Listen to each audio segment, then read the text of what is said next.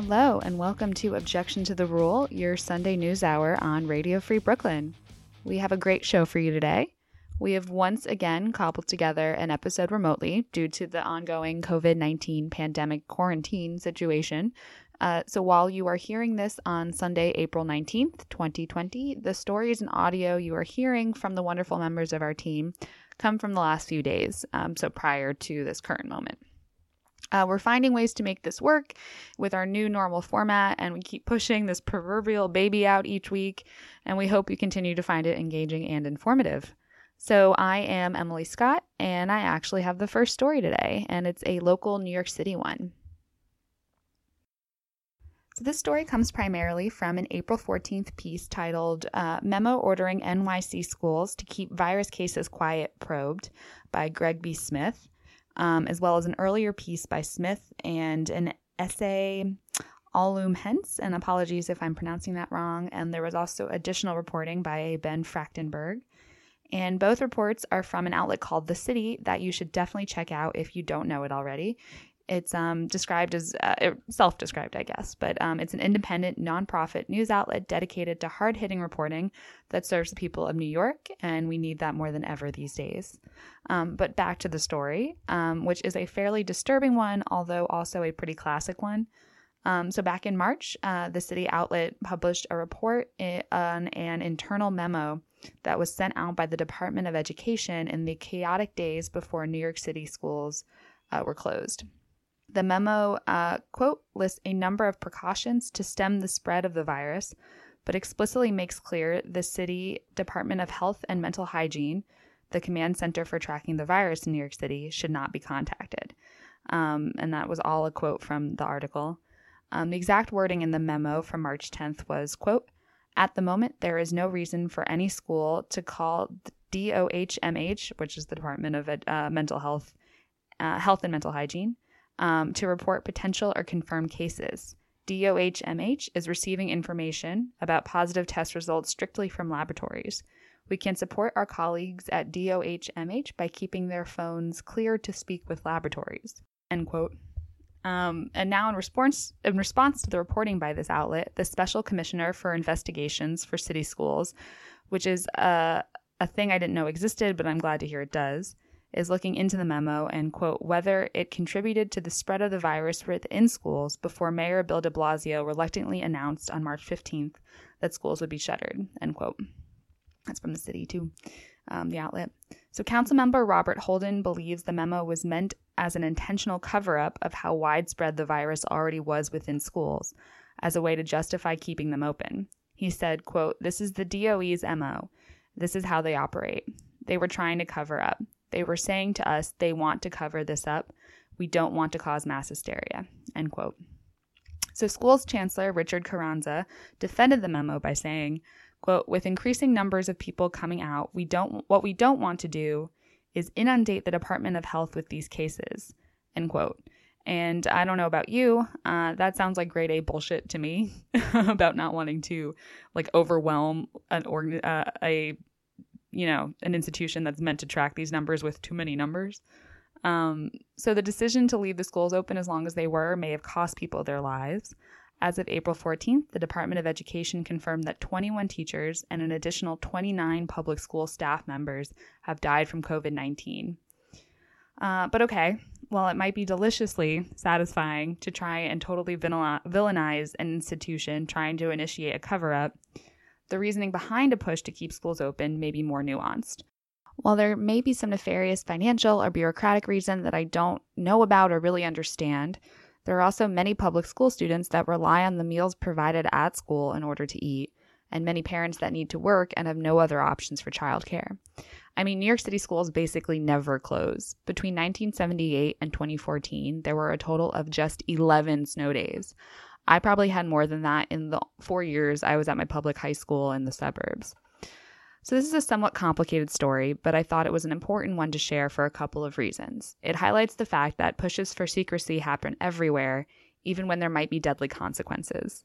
And it also showcases the vital importance of local journalism in our world. If the city, the outlet, hadn't reported on the memo last month, maybe there wouldn't be an investigation going on now. and again, of course, how, complicated the reasoning behind a push for secrecy may be, and how we can be trying to fight for something we believe is good while overlooking the negative consequences of that, that push. Yeah. So support local journalism and keep your leaders accountable. Up next, we have Matt with a few stories, and he's even got some nice original backing music he made in there. So enjoy that. Hello, hello, hello. This is Objection to the Rule on Radio Free Brooklyn. My name is Matthew. I'm part of Objection to the Rule, where a nice round table of contributors put together news recaps, local, national, and global. All the O's. Local, national, global. Obviously, because of the coronavirus, we're scattered throughout Brooklyn on this Sunday, but we all put together little recaps of the stories, and here's mine. This is a local story, all about food delivery services. It comes from the Gothamist. Now, in between bits of escapism, which has mostly for me been Star Trek Discovery, which I thought was a bit too serious, and the Klingons looked a bit too gross, but I still thought it was fun. And they finally have a full-blown gay character and his boyfriend, and they are wonderful. So, I don't know, if you're into Star Trek, whatever, if you got the time. I also watched Star Trek Picard, which I had no expectations for, which was great, and it was a blast. I had a wonderful time. And turns out 7 of 9, the Borg woman, is into women as well, so it's nice that the show is finally being as gay as it always was. It's beautiful. But while I was watching these shows, the little ads would pop up in between them, and the ad breaks, as they are called. And one ad in particular, a Grubhub ad, kept popping up. And at first I thought it was just a PSA because it didn't have the Grubhub logo on it. And I thought it was just a PSA to support restaurants. But then I noticed the little Grubhub logo at the end. And I thought, oh, this is Grubhub trying to make some money off the virus. But then, no, they're not. It's okay. You can be a business and make money during a pandemic. But my antenna had to kind of perked up a little bit. Are they exploiting this? Well, the Gothamist reports that they might be. Quote, 3 New York delivery app customers sued Grubhub, DoorDash, Postmates, and Uber Eats, alleging the companies charged restaurants exorbitant fees and have violated antitrust laws. The suit also alleges the apps require restaurants to agree to a clause that prevents restaurants from charging different prices to meal delivery customers than dine-in customers, despite higher fees to use the delivery services. End quote. So, this is less about the pandemic and more about how the new economy works and how we, the people, the government, the people that elect the government, have not adapted to the new forms of commerce, in particular, the app-based economy and the gig economy. Quote, the pandemic has made what's been going on for 4 or 5 years much worse, end quote, said antitrust lawyer who filed the lawsuit, Gregory Frank. Now, how are these delivery apps unfair to restaurants? What is the actual suit about? Quote, the lawsuit says the delivery apps offer restaurants a devil's choice. In exchange for permission to participate in their meal delivery monopolies, restaurants must charge supra-competitive prices to customers who do not buy their meals through the delivery apps, ultimately driving those customers to their platforms. So the apps are able to control the prices of the food, which controls the customer's choices. The app gets a cut of the bill, but the restaurant, who actually has to do the actual work, order the food, make the food, stock the food, they have to pay the price by having that lower cost. They have to, ready for a super pun, eat the cost. I'm very sorry for that. However, in response to the pandemic and to avoid claims of profiteering off a crisis, all 4 of the delivery apps, I wouldn't call them delivery services because they don't actually deliver. The drivers do the delivering, but that's another story. All of the apps have programs set up to waive the normal fees restaurants pay when they use the app. Most of these deals are limited to certain qualifying restaurants or have a limited amount of time involved. So they waive the fee just for 1 month, or you have to sign up before a certain date. So the apps, all of them are doing something to keep from overly exploiting restaurants. So it doesn't look like they're, profiteering is the word that we use to describe immoral capitalism during a crisis. But I don't think this has to do with the crisis. I think the issue has to do with the fact that the app exists. If it were illegal for these apps to pressure restaurants into lowering their prices, then the apps wouldn't exist as a nationwide for-profit business because there wouldn't be any money or enough money if one of the main tactics of making money wasn't legal. And instead, we could have smaller government or industry-made apps to do the job instead. That's my idea. And so maybe these government-run or industry-created apps, maybe they would be shittier. They probably would be shittier. But the food would be better.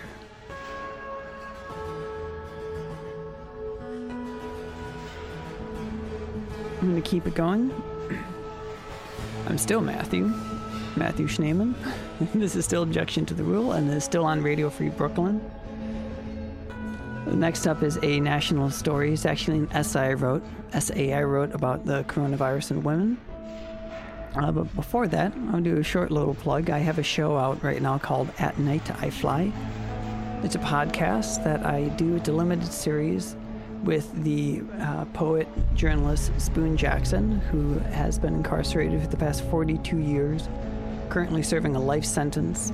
In that time, he's become a poet and a journalist, and our show is kind of a musical, sound designy retrospective of his work, of his poetry.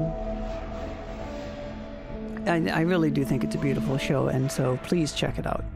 I would love to share with the world what I've learned from Spoon. It's called At Night I Fly. Type it into any podcast platform that you use. Okay, national. Here's an essay I wrote called The Coronavirus and Women. I call it that because I don't have a good title. Okay. God bless the heroic healthcare workers on the front lines fighting this war in hospitals, on the battlefields that are the public clinics, the trenches that are pharmacies, emergency rooms. You get the idea. It's a war, and we're so grateful for the men and women that are fighting it for us. Well, it's not that they volunteer. Conscription may be a better word. And it's not really men and women. It's mostly women. The U.S. Census says that of healthcare workers, around 75% of them are women. The U.S. Bureau of Statistics, my favorite bureau, by the way, numbers, graphs, more numbers. They put it at around 80%. Apologies to the non-binary people who go uncounted. The male/female dynamic is fucked up enough, so it'll be some years before we remedy the ignorant presumption that we do live on a gender-based spectrum. So please be patient with us. We're trying. Anyway, healthcare workers are mostly women, which means women are fighting this war, which makes sense in a way, because men have traditionally fought the real wars, the war wars. And most of those wars were dumb as shit. Iraq and Afghanistan gave us ISIS. Syria was just a bunch of rich nations betting on some poorer countries like drunk assholes watching a cockfight. The Korean War was America being nervous Korea would become Chinese, and China nervous Korea would become American. The Vietnam War was, well, if it took Ken Burns 10 hours to define it, I don't think I should do it in one sentence. So mostly dumb wars. And when there's a war that makes sense, all of a sudden, we become pacifists. It took the Holocaust and deaths of over 20 million Soviets for us to get into World War II. And even then, it still took Pearl Harbor. It took a direct attack. Now, I'm minimizing the confusing and difficulties of global politics and how the military works. But if they get half our discretionary spending and over $700 billion a year, then I get to be a bit reductive sometimes. In fact, every war before World War I was just rich people launching poor people across moats at each other. And I wrote, it was just rich people launching poor people across moats at other rich people's poor people, just to piss them off, the rich people. The evil wars that preceded the 1900s were just called conquests, or expansion, or just empire. My point is, if men fight all the dumb wars, my apologies to the women of the armed forces, the women of Israel, and other integrated armed forces, then it makes sense that women will fight a war that actually does make sense. I don't know how much all that makes sense. I'm saying men fight dumb wars, and now right now because healthcare workers are skew female, and the females are fighting a war that makes sense. Okay, I've been thinking a lot about women and the coronavirus for another reason. I'll convey this observation in a little story. About 2 weeks into the outbreak, I realized that my roommate's interest in my safety, the way that she bought me some hand sanitizer, would recommend face masks, scorned me for touching a box that was delivered while I was eating, because she was nervous I would get the virus from the box. I noticed that she wasn't interested in my safety, but her own.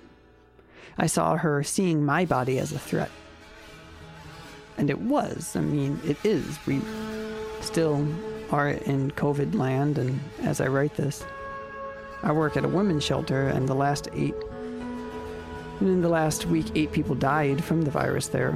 I don't go into work that much because I work in housing placement, but I'm exposed. The observation is not to criticize my roommate for being nervous about my highly communicable virus, but to show you that when I saw my housemate staring at my arms, judging them, judging my body, I, a white male from the middle class, for the first time in my life, felt like my body wasn't my own. Now, if I go outside without wearing a mask and feel the full weight of judgment for what I'm wearing, that's a new thing. I've never been judged for what I wear or don't wear. Sure, sometimes I feel judged for being a bit underdressed, but I've never felt shame for being underdressed. That is until the coronavirus. I didn't know what it was like for my body to not be my own. To be looked at like that. To be looked at like my body. I always had an essence to me because I haven't been objectified, and I finally am, and it's not great. So am I equating sexism with the coronavirus? Sure, why not? Gender-based violence kills a lot of people. In 2017, 50,000 women were killed by their partners or family members. Sexism also fucks with the economy in ways comparable to the coronavirus because women's lib, as they used to call it, I guess they didn't want to waste any time saying the full word liberation once liberation occurred. I sure as shit wouldn't. Women's lib showed that the economy is weaker when half the population is scorned from large swaths of employment and patronage. So yeah, I think the virus and sexism are both shitty for the world. But the virus and sexism aren't the same. Just Like how a pandemic and a war are not the same. Sexism and war have much more to do with each other than the virus has to do with either of them. Sexism and war are about hierarchy, toxic masculinity, and male power. The virus is just an inanimate piece of code that accidentally agitates us a bit too much. So maybe instead of comparing our efforts to combat the coronavirus as a war effort, we should just call it an effort. Because trying effort is the only thing that will help us defeat the sexism, stupid wars, and the coronavirus. I hope this piece wasn't too preachy or naive or whatever. But those are just some thoughts. My other co-hosts will be delivering wonderful recaps of other stories about what's going on across the world and in your own backyard. And I look forward to hearing them. So, other co-hosts, take it away. Thank you very much. And thank you, Emily, again, for editing this. What's up, y'all? Happy Sunday. This is Teresa here to take you into a musical break.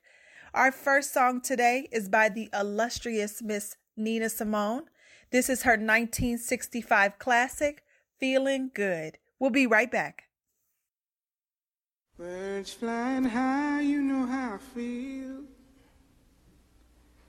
Sun in the sky, you know how I feel. Breeze drifting on by, you know how I feel. It's a new dawn, it's a new day. It's a new life for me, yeah. It's a new dawn, it's a new day. It's a new life for me.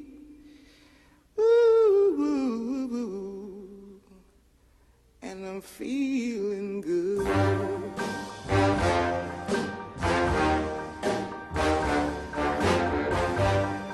Fish in the sea, you know how I feel. River running free, you know how I feel. Blossom on the tree, you know how I feel. It's a new dawn, it's a new day, it's a new life for me. And I'm feeling good.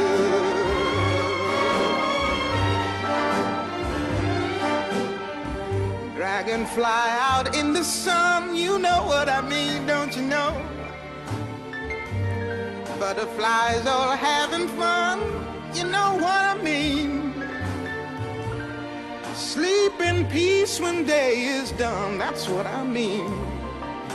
And this old world is a new world and a bold world for me.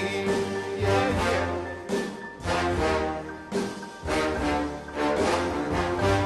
Stars, when you shine, you know how I feel. Scent of the pine, you know how I feel. Oh, freedom is mine, and I know how I feel. It's a new dawn, it's a new day, it's a new life for me.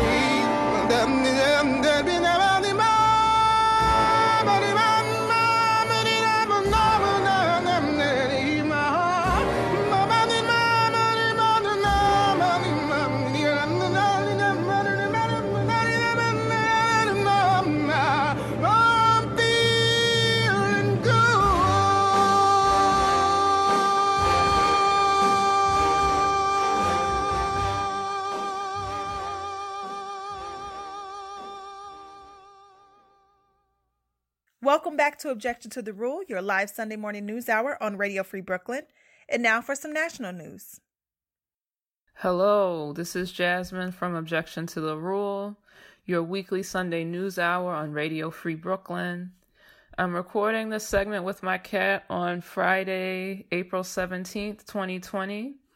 And the article that I decided to share with you all today was written yesterday, April 17th. But you all will be hearing this in 2 days on April the 19th, a Sunday. So this is from NPR. The title of this article is A Perfect Storm. Extremists Look for Ways to Exploit Coronavirus Pandemic by Hannah Allam. Hannah, Hannah, Allam, Allam.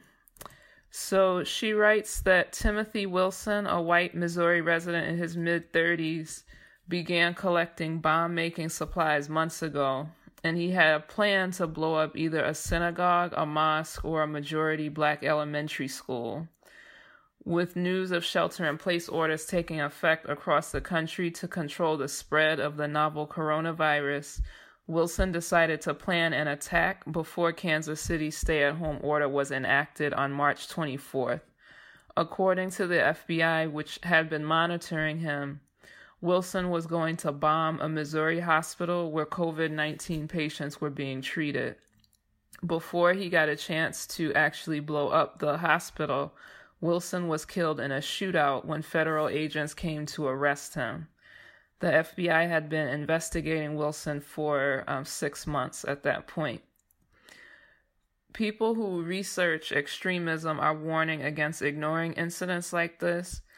Most of us, especially if you're someone who listens to our podcast, we're aware that far-right racist and anti-Semitic violence has been on the rise since the 2016 election. But acts of domestic terror from these groups are being drowned out by news related to the pandemic. And, to be honest, even before the election, I understand for a lot of people, the election of Trump was a flashpoint, or it made them aware of a lot of things that are happening in this country that maybe didn't touch them before. But long before the election, and definitely long before COVID-19 arrived in the United States, white nationalist violence has not gotten anywhere near the same amount of coverage as real or alleged Islamist terror in the media. It's not taken as seriously. And I would also argue that people tend to see it as these types of attacks or plans tend to be painted as lone wolf, this person was sick, this individual had problems, instead of seeing it for what it is, like a manifestation of a large organized effort to bring about a white nationalist state. What's different for right now is that far-right militants are looking for ways to exploit the COVID crisis we're going through right now with upping recruitment and using accelerationalist rhetoric. These groups are behind attacks against Asian Americans, memes that are blaming Jewish people for the virus, and plans to intentionally spread the virus to non-white communities, among other things. Racists have also been crashing Zoom conferences to send racist and violent images and messages, which is a phenomenon that's called Zoom bombing. Especially with so many college campuses trying to move everything online in a short amount of time. There's been an uptick in racial slurs and other things just popping up when someone's trying to teach a class. The current president has continued to call COVID-19 the Chinese virus. He's spreading lies about the country's readiness to go back to normal and also espousing fake cures.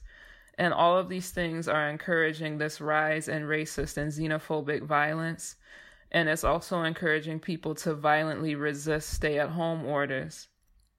There's recent images that show angry white mobs demanding that their cities and state governments reject shelter-in-place orders so that they can reopen their economies and go back to work.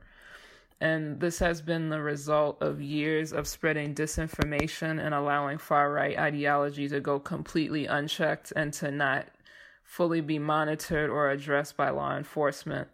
And that's a story for another day, just how many people are in law enforcement that are sympathetic to these groups or are actually members of them.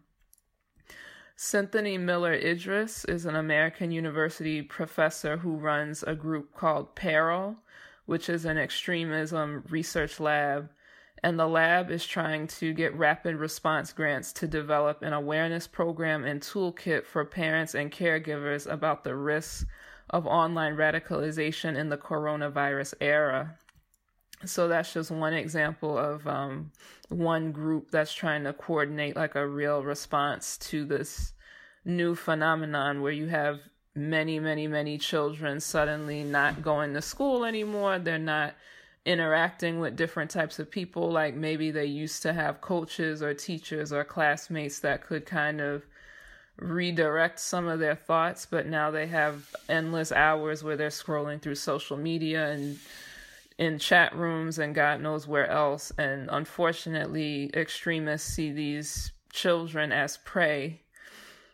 So while these racist and violent elements are not new in this country, they're being emboldened by the current administration and the present health crisis. I wish that I had answers. I don't really have answers for how to solve the white nationalist problem. But what I will say is just like they are organizing, there are people organizing for the benefit of marginalized people every day. So they might not get as much news coverage, and it's tempting to just stay on top of what's at the top of your feed. But I would encourage you to please look up things that are happening in your neighborhood, things that are happening locally that you can get involved in. So while it's important to stay informed about what's happening on the far right, it's even more important to actually take action and organize with people that are in your community. And if you check our show page on Facebook, it's just Objection to the Rule is the name. We're going to continue to provide links to news articles and also to organizations that are working to strengthen marginalized communities so that you can read up on them and see how you can get involved, because we definitely need more of that. Sitting inside, looking at your four walls and just shaking your head at how bad things are isn't going to do anything. So please, if you can, use whatever resources you have, whether it's your money, whether it's your time, signal boosting, reach out and find a way that we can counteract some of these nasty elements that we see cropping up these days. So that's it for me. This is Jasmine. I'm signing off. Thank you again for listening to Radio Free Brooklyn, and enjoy the rest of your Sunday. Bye. And this is Emily. I'm going to hop in and do a little on-air read for Radio Free Brooklyn. So here we go. Friends, COVID-19 is disrupting everyone's lives right now, and Radio Free Brooklyn is no exception. We want you to know that we have made every effort to ensure the health and well-being of our hosts, staff, and the community at large. We've closed both our studios and canceled live events, but our hosts are still doing their best to continue bringing new original programming by broadcasting live and pre-recording from their home studios, or by selecting the best rebroadcasts of their past shows. With most of our revenue streams evaporated, we need your help. We realize you may be hurting too, but if you can afford a small donation, it would go a long way toward helping us stay on the air. There are 3 ways you can help. First, you can give a one-time or monthly donation by going to radiofreebrooklyn.org/donate. There you can find some great t-shirts, mugs, and other swag that we'd like to send you to say thanks. You can also use your phone to text RFBGIVE5, that's the number 5 at the end, to 44321. Again, that's RFBGIVE5 to 44321. It only takes a moment, and you'll be able to use your digital wallet for your donation. Finally, if you shop on Amazon, you can go to amazon.com/smile and register Radio Free Brooklyn as the nonprofit you wish to support. When you do, a percentage of your sales will go to RFB, and it will cost you nothing. No donation is too big or too small. Whatever you can afford will make a huge difference. We thank you from the bottom of our hearts, and we wish all our listeners health and happiness as we weather this storm together. Thank you. Let's take another break before we get into some more stories. Our next song today is called King James by Anderson .Paak. We'll be right back.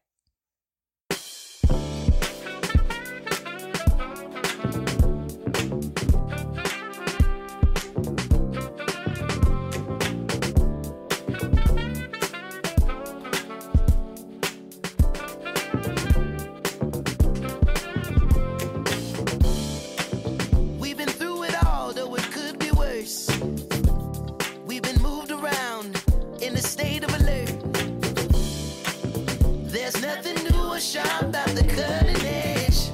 If they build a wall, let's jump the fence. I'm over this. Cold stairs can never put the fear in me. What we built here is godly. They can't gentrify the heart of kings. Let's just not talk about it. If I make a move, you're coming with me. What about the love? Coming with me. What about the neighbors? Coming with me. What about the sea? It's coming with me. The people that you came with, coming with me. What about the love? Coming with me. What about the neighbors? Coming with me. What about the sea? Coming with me. People that you came with, you're coming with me. Hey, okay, can I just don't stay? Can't stay down. Let's go shake down until we get what we need. Oh yeah. Okay, I'm okay now. Just don't stay. Can't hold it down. Let's go shake down and let it fall like the leaves. I wanna go. We couldn't stand to see our children shot dead in the streets. But when I finally took a knee, took me out the league. Now I'm not much for games, but I play for keeps. And we salute King James for using his change to create some equal opportunities. Cold stairs can never put the fear in me. There's a movement we've been grooving on. You can move or stay your ass asleep. Let's just not talk about it. Everything they tried to hide, we're taking back for yours and mine. Love, coming with me. What about the neighbors? Coming with me. What about the sea? It's coming with me. The people that you came with, coming with me. What about the love? Coming with me. What about the neighbors? Coming with me. What about the sea? Coming with me. People that you came with, you're coming with me. What about the love? What about the sea? It's coming with me. What about the love? Coming with me. What about the sea? It's coming with me. People that you came with, you're coming with me.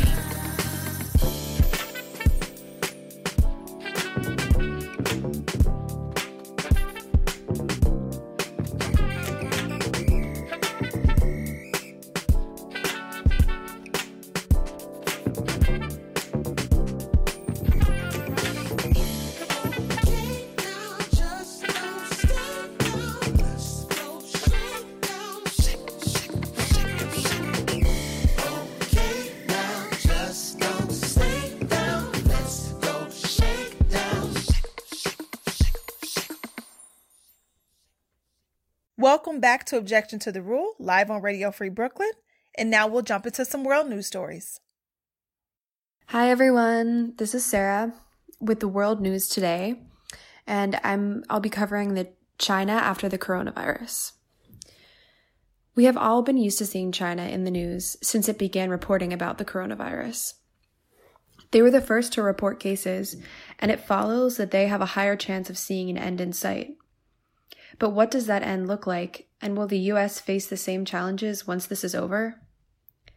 According to Reuters, China, which is the world's second largest economy behind the U.S., saw their GDP fall by 7% in Q1 due to coronavirus-driven shutdowns, declining for the first time since tracking began in 1992.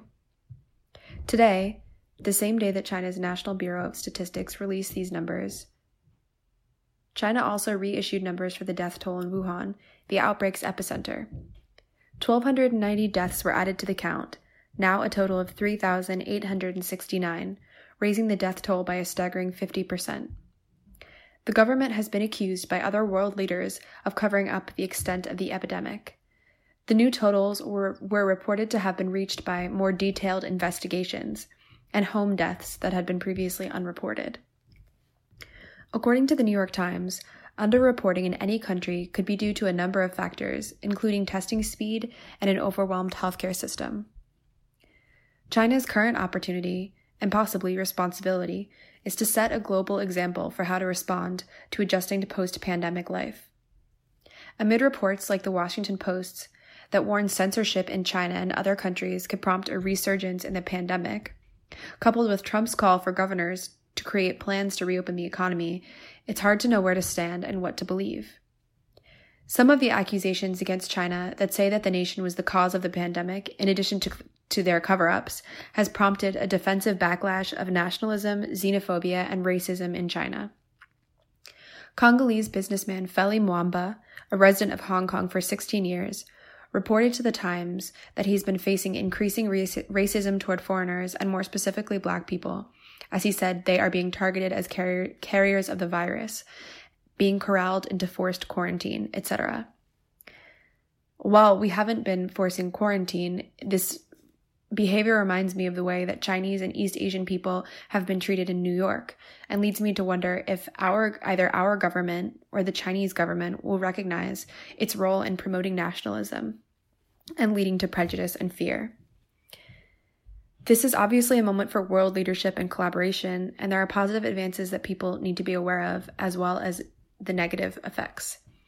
I hope that journalists located in China can do their due diligence in disseminating information to the public so that nations can work together to create solutions. I'm planning, hopefully, to follow up with this story next week in an interview with an epidemiologist working for the World Health Organization in Thailand. Hopefully, he will be able to give us a few answers from the other side of the globe and insight into what health experts are actually saying. See you guys next week. Happy Sunday, everyone. And thank you so much for listening to Objection to the Rule. This is Teresa Robinson with the World News segment that I'd like to call Prohibition 2020 featuring South Africa. I have drawn this review from a few articles, one particularly from CNBCAfrica.com and also the World Health Organization. South African President Cyril Ramaphosa refused to lift a ban on alcohol during a nationwide lockdown set to last until the end of April. The sale of alcohol and cigarettes has been prohibited in South Africa since the start of the lockdown on March 27. The Gauteng Liquor Forum, which represents thousands of small businesses, has threatened court action over the impact of the decision on its members. In a statement made this week to defend his decision, the president said, quote, "There are proven links between the sale and consumption of alcohol and violent crime, motor vehicle accidents, and other medical emergencies at a time when public and private resources should be preparing to receive and treat vast numbers of COVID-19 patients." End quote. Since the lockdown began, liquor shops have been looted, and there has been an increase in online searches of how to brew alcohol at home. The World Health Organization, during a briefing in Europe on Wednesday, called on governments around the world to tighten restrictions on the access to alcohol during lockdown, saying consumption can increase the risk of catching the coronavirus and worsen chances of recovery once contracted. At times of lockdown during the COVID-19 pandemic, alcohol consumption can exacerbate health vulnerability, risk-taking behaviors, mental health issues, and violence. Program Manager for the Alcohol and Illicit Drugs Program of the World Health Organization, Karina Faria Borges, made a statement saying, "During the COVID-19 pandemic, we should really ask ourselves what risk we are taking in leaving people under lockdown in their homes with a substance that is harmful to both them and their health and the effects of their behavior on others, which include violence." South Africa's total number of cases is the highest on the continent, and this is also a reflection of much more extensive testing and tracing than anywhere else. There have been so far reported 3,924 cases on the continent, according to Africa's Union Center for Disease Control. But the experts do say that this figure is underestimated. Though South Africa has a young population and COVID-19 is deadlier among older people, there are millions who are vulnerable because of HIV or malnutrition. The healthcare system has long had an acute lack of resources, and critical facilities remain extremely limited despite recent efforts to expand capacity. Health officials across Africa know hospitals can deal with only a fraction of those needing care if the virus spreads through crowded cities, remote villages, and among extremely vulnerable populations, which include a large number of refugee communities. Africa is seen as particularly vulnerable to the disaster, and combined with the slump in demand for minerals and tourism, together with the lockdown to stem the spread of COVID-19, this could be detrimental to already weakened economies.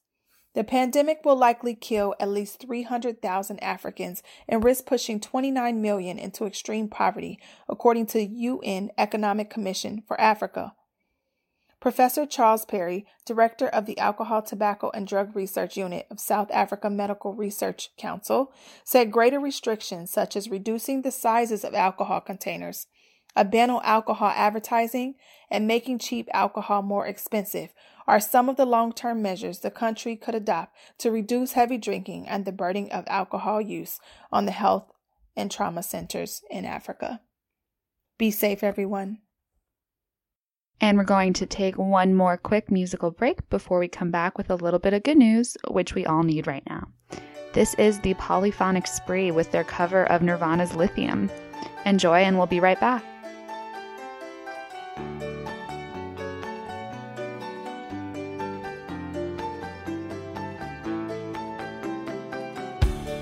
I'm so happy, 'cause today I found my friends. They're in my head.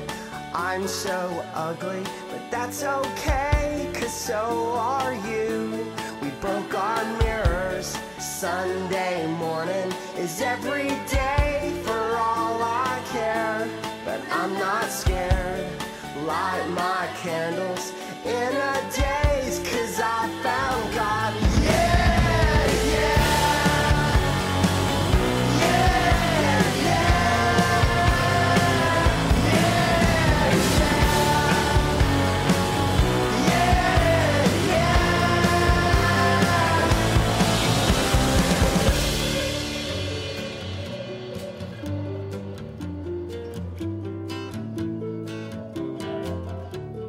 I'm so lonely, that's okay. I shaved my head, and I'm not sad.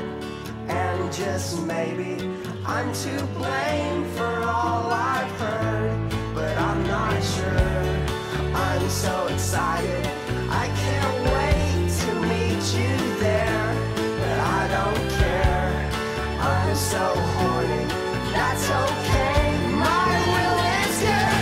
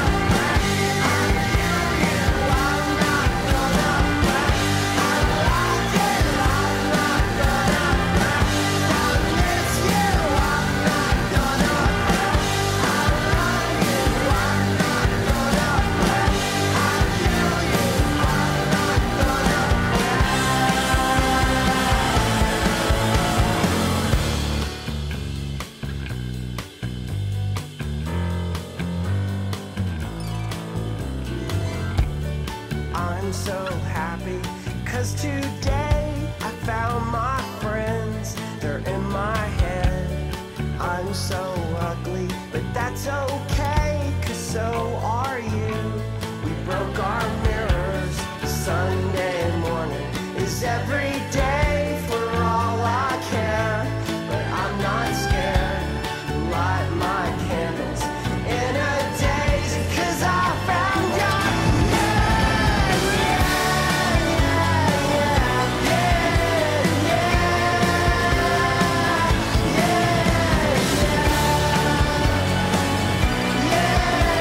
Yeah.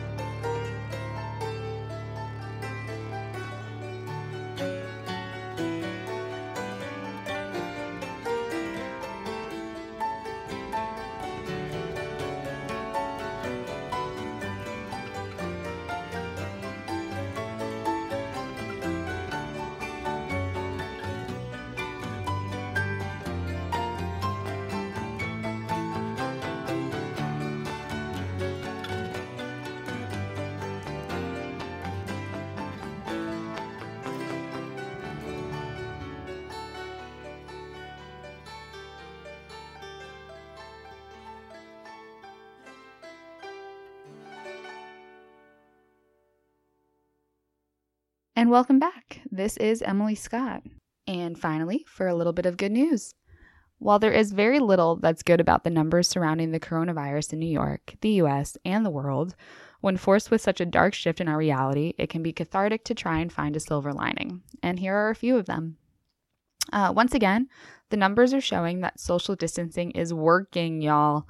CNN reported last week that, according to data modeling from the Institute for Health Metrics and Evaluation at the University of Washington in Seattle, the estimated number of deaths due to the coronavirus has dropped dramatically. Previously, an estimated 82,000 people would die by August, and that number has been lowered by almost 20,000, and that is due to the behavioral changes of the population. So keep up the good work and don't lose hope. Doing nothing and going nowhere has never been more powerful. Story number 2 in our good news list.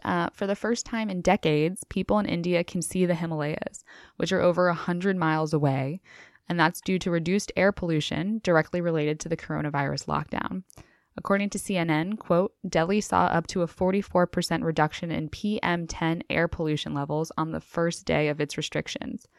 India's Central Pollution Control Board found. The PM10 standard measures airborne particulates 10 micrometers or smaller in diameter. The report said that, in total, 85 cities across India saw less air pollution in the first weeks of the nationwide lockdown.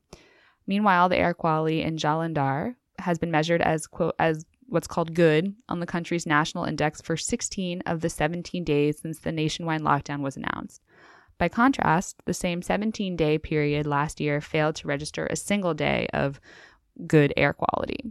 The period has therefore marked an unintended but welcome breath of fresh air for the country's crowded and polluted cities.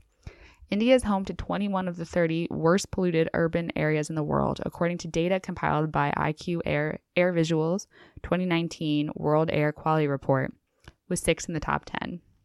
End quote. Again, that's all from CNN. And that's pretty amazing. They can see the Himalayas from 100 miles away for the first time in something like 30 years.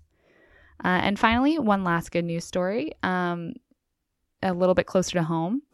According to data from a NASA satellite, the northeastern U.S. is currently experiencing about a 30% drop in air pollution compared to this time period in the previous 5 years. An instrument on the satellite is measuring atmospheric nitrogen dioxide, which is, quote, primarily emitted from burning fossil fuels for testing, hello, which is, quote, primarily emitted from burning fossil fuels for transportation and electricity generation, end quote. That's from NASA. And according to the report from NASA's website, quote, though variations in weather from year to year cause variations in the monthly means for individual years, March 2020 shows the lowest monthly atmospheric nitrogen dioxide levels of any March during the OMI, which is the Ozone Monitoring Instrument data record, which spans 2005 to the present, end quote. So that's all from NASA, and that's all pretty amazing. That's it for this week's Objection to the Rule. Thanks for listening. You can catch all our older episodes on radiofreebrooklyn.org or on the Radio Free Brooklyn app or anywhere you can find iTunes podcasts. Listen up for more independent Brooklyn media. We're going to play you out with our final song of the day. This is Together Again by Janet Jackson. Be safe and see you next week. There are times when I look above and beyond. There are times when I feel your love around me, baby. I'll never forget